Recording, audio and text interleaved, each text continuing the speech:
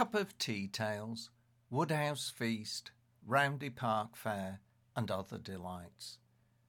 After last week discussing Roundhay Park and the Little Fun Fair, I thought more about the larger fairs or feasts that I went to. I can still remember the excitement of going to the fair. When I was very young, it was the small permanent fun fair at Roundhay, where there was a helter-skelter, some swing boats and a small roundabout with boats and bosses for the very young. I remember the joy of climbing the stairs to the top deck of the little boss, and it was something that my own children loved when they were little. As I got a bit older, we'd go with the family to Woodhouse Feast near Leeds University on Woodhouse Moor. These names obviously hark back to olden times when celebrations and feasting would take place to mark holy days. The moor was close to the outskirts of Leeds City and was a suitable place for traders and tinkers to sell their wares, entertainers to ply their trade, and for the locals to celebrate and have fun. It also provided an opportunity for the young to meet and court, and for locals to purchase items not available at other times of the year. When I attended the feast, it had developed quite a lot, but it was still an opportunity to have fun, meet other young people, show off, and spend money. As children, my brothers and I loved the lights, the sound, the crowds, and the smell the fair brought. The workers appeared exotic as they had darker skin than most Leeds folk, used copious amounts of hair cream, wore tight black jeans and had tattoos. They called to passer-bys to get them to buy their wares or to try their hand to win a teddy or plaster of Paris ornaments. There were roundabouts, waltzers, swing boats, dodgems, and a host of contraptions that would scare the living daylights out of you as a young child. But for teenagers, they were an opportunity to demonstrate your masculinity by fearlessly hanging off the bars as you were spun around, or by bashing your dodgem head-on into another and laughing at the joy of it. The girls would be enthralled by the bravado of the fairground boys who danced between the whirling horses, collecting fees, darted between the dodgems and hung off the bars at the back. They walked backwards collecting money on the waltzes as the floor went up and down, and they never missed a beat. They were poised, relaxed masters of impressing teenage girls. There were local lads who would emulate their feats, but due to lack of practice, they never quite cut the mustard. For us kids, it was hook the duck, darts into playing cards, air rifle ranges, bran tubs, coconut shies and ping-pong balls into goldfish bowls. The most sought-after prize was a goldfish. The poor creatures were hanging in plastic bags, and if you were lucky enough to win one, you'd carry it around as a prized possession until you got home. My parents took us to the pet shop at Hills, where we would buy a bowl and a little weed and goldfish food. With two brothers, there was a good chance that we would get at least one or two on a visit to the fair. Most times the poor fish would be lucky to live out the weekend, but the good news was that the bowls and food were ready for future fairs.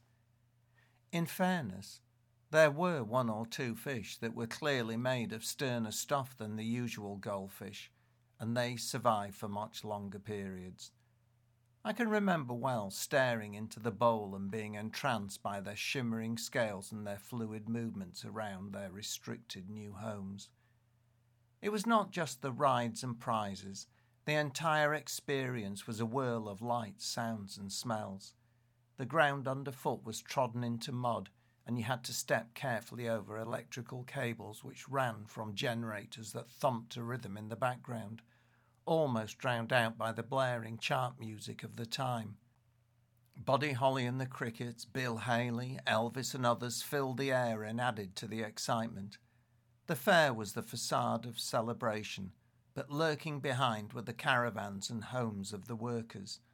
Some were chrome, brightly painted and well maintained, but most were fairly run down. Lorries, trucks and vans were waiting to carry them to a new location after a few days of the fair. The senses were overloaded and smells of food wafted everywhere, tempting us to buy and taste their wares.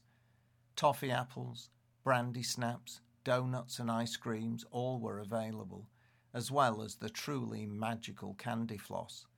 The machines that spun the sugar were entertainment on their own. Lurid dyes were added, bright pink, green, yellow.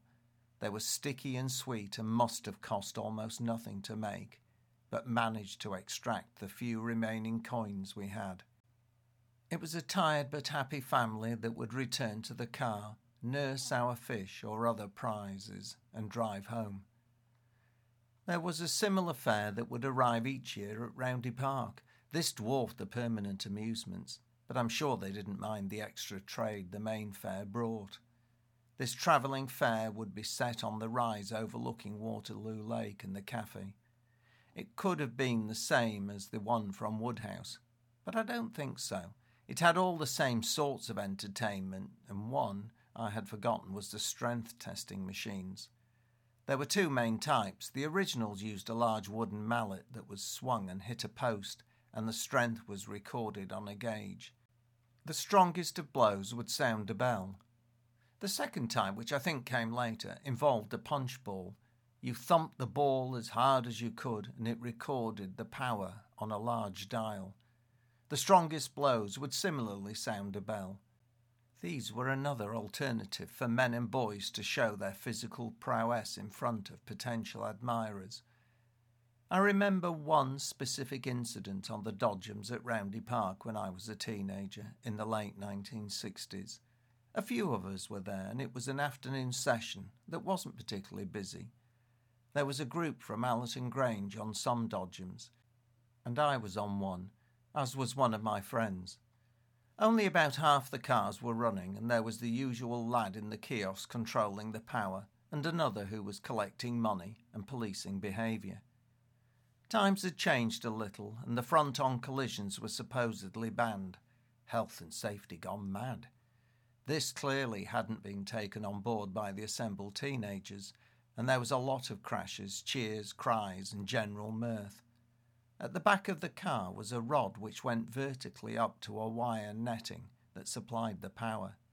At the top of the rod was a metal shoe that dragged along the netting, keeping the contact and the power supplied. I suppose this was the one part that wore out frequently, and I think they just slotted onto the pole. On this occasion there was shouting and bangs as the cars collided, which was almost drowned out by music. But then I saw, almost in slow motion, two Dodgems collide with great force. The rear end of one lifted and then crashed back down. It must have been a freak occurrence, but the metal shoe jumped off the top of the pole and fell down onto the boy driving it. The side of the shoe struck him on the forehead just above the eye. I saw blood pour out and his face turned red. It all happened in a fraction of a second. The man in the kiosk must have seen what happened. The power was turned off and the car stopped. Everyone's attention turned to the poor lad. The man ran over carrying what looked like a tea towel, and he clamped it onto the forehead of the now sobbing lad. Nowadays, I'm sure there would have been first aid kits and first aiders, but then there didn't appear to be. He was helped out of the Dodgem and led away. I suppose an ambulance must have been called, but I didn't see it, and within seconds the Dodgem was pushed to the side, power was restored, and the show was back on.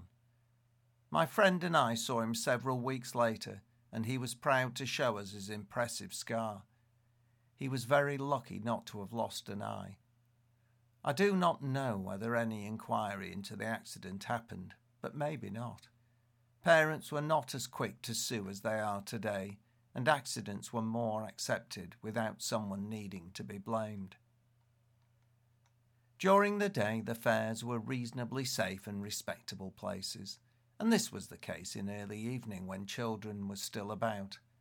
Later at night, however, I believe fights often broke out between local groups of boys and the fair workers. This may have resulted from jealousy as the workers chatted up local girls. I never really saw this, but there was a reputation that the fair lads had knives and would use them. As the 50s and 60s moved through, there were also confrontations between teddy boys, mods, rockers, and later skinheads. Adrenaline, testosterone and teenagers are a dangerous mix, and I'm sure that it's always been so. The fairs were always short-lived. There was a day or two of setting up, and after 5 or so days they were dismantled, packed up, and they headed off to a new venue. We knew they would return in another year. When they had gone, the ground was left trampled and the grass worn away. But in a surprisingly short time it recovered. Soon there was not a trace, except for the memories of those who had attended. If you've enjoyed my tale, then you might like to know that there are 2 collections. The first, Cup of Tea Tales, the early years, and the second, Another Cup of Tea, the teenage years.